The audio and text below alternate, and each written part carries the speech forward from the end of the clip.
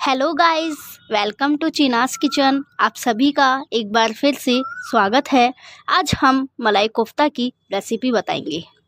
मलाई कोफ्ता एक ऐसी डिश है जिसका नाम सुनते ही मुंह में पानी आ जाता है। वैसे तो कोफ्ते कई तरह से बनाए जा सकते हैं, लेकिन मलाई कोफ्ता एक रिच डिश है जिसमें आलू और पनीर से कोफ्ते बनाए जाते हैं। घर पर होने वाली डिनर पार्टी के दौरान आप भी इस बार इस डिश को ट्राई कर सकते हैं। मलाई कोफ्ता बनाने के लिए उसमें सामग्री: मलाई कोफ्ता बनाने के लिए पनीर, आलू और सूखे मेवे की ज़रूरत होती है। पनीर और आलू से कोफ्ते तैयार करने के बाद इन्हें टमाटर और मसालों से बनाई गई ग्रेवी में कोफ्तों को पकाया जाता है। मलाई कोफ्ता को आप किसी खास मौके या फिर विशेष त्योहारों पर भी बना सकते हैं। मलाई कोफ्ता में काम आने वाली सामग्री है।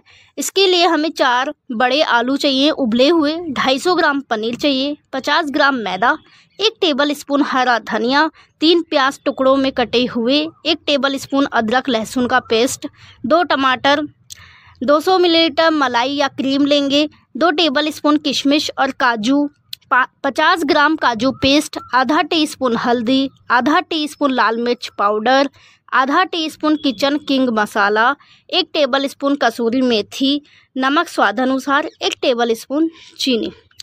मलाई कोफ्ता बनाने के लिए हम उबले हुए आलू को फ्रिज में 4 से 6 घंटे के लिए रखकर छोड़ देंगे। ऐसा करने से कोफ्ते बनाने में आसानी होगी। अब आलू, पनीर और मैदा को मैश कर लेंगे। मिक्सचर न तो ज़्यादा मुलायम होना चाहिए और ना ही ज़्यादा सख्त होना चाहिए। किशमिश और काजू को छोटे छोटे पीस में काट लें। साथ ही इसमें आधा छोटा चम्मच चीनी मिलाएं। एक कढ़ाई में तेल गरम कर लें। पनीर के मिक्सचर की बॉल्स बनाकर अंदर ड्राई फ्रूट्स भर लें। कोफ्तों को फ्राई कर लें। अगर ये फटते हैं तो इन्हें निकाल कर सूखा मैदा लगाएं, फिर फ्राई करें। ग्रेवी बनाने के लिए हमें प्याज, अदरक और लहसुन पेस्ट और टमाटर पेस्ट को फ्राई कर लें। फिर इसमें काजू का पेस्ट डालें। साथ ही 2 बड़े चम्मच गरम दूध पेस्ट में मिलाएं। कसूरी मेथी के अलावा सभी सूखे मसाले डालें। मिक्सचर के किनारे से चिकनाई छोड़ने तक भूनें। फिर इसमें आधा कप पानी डालें।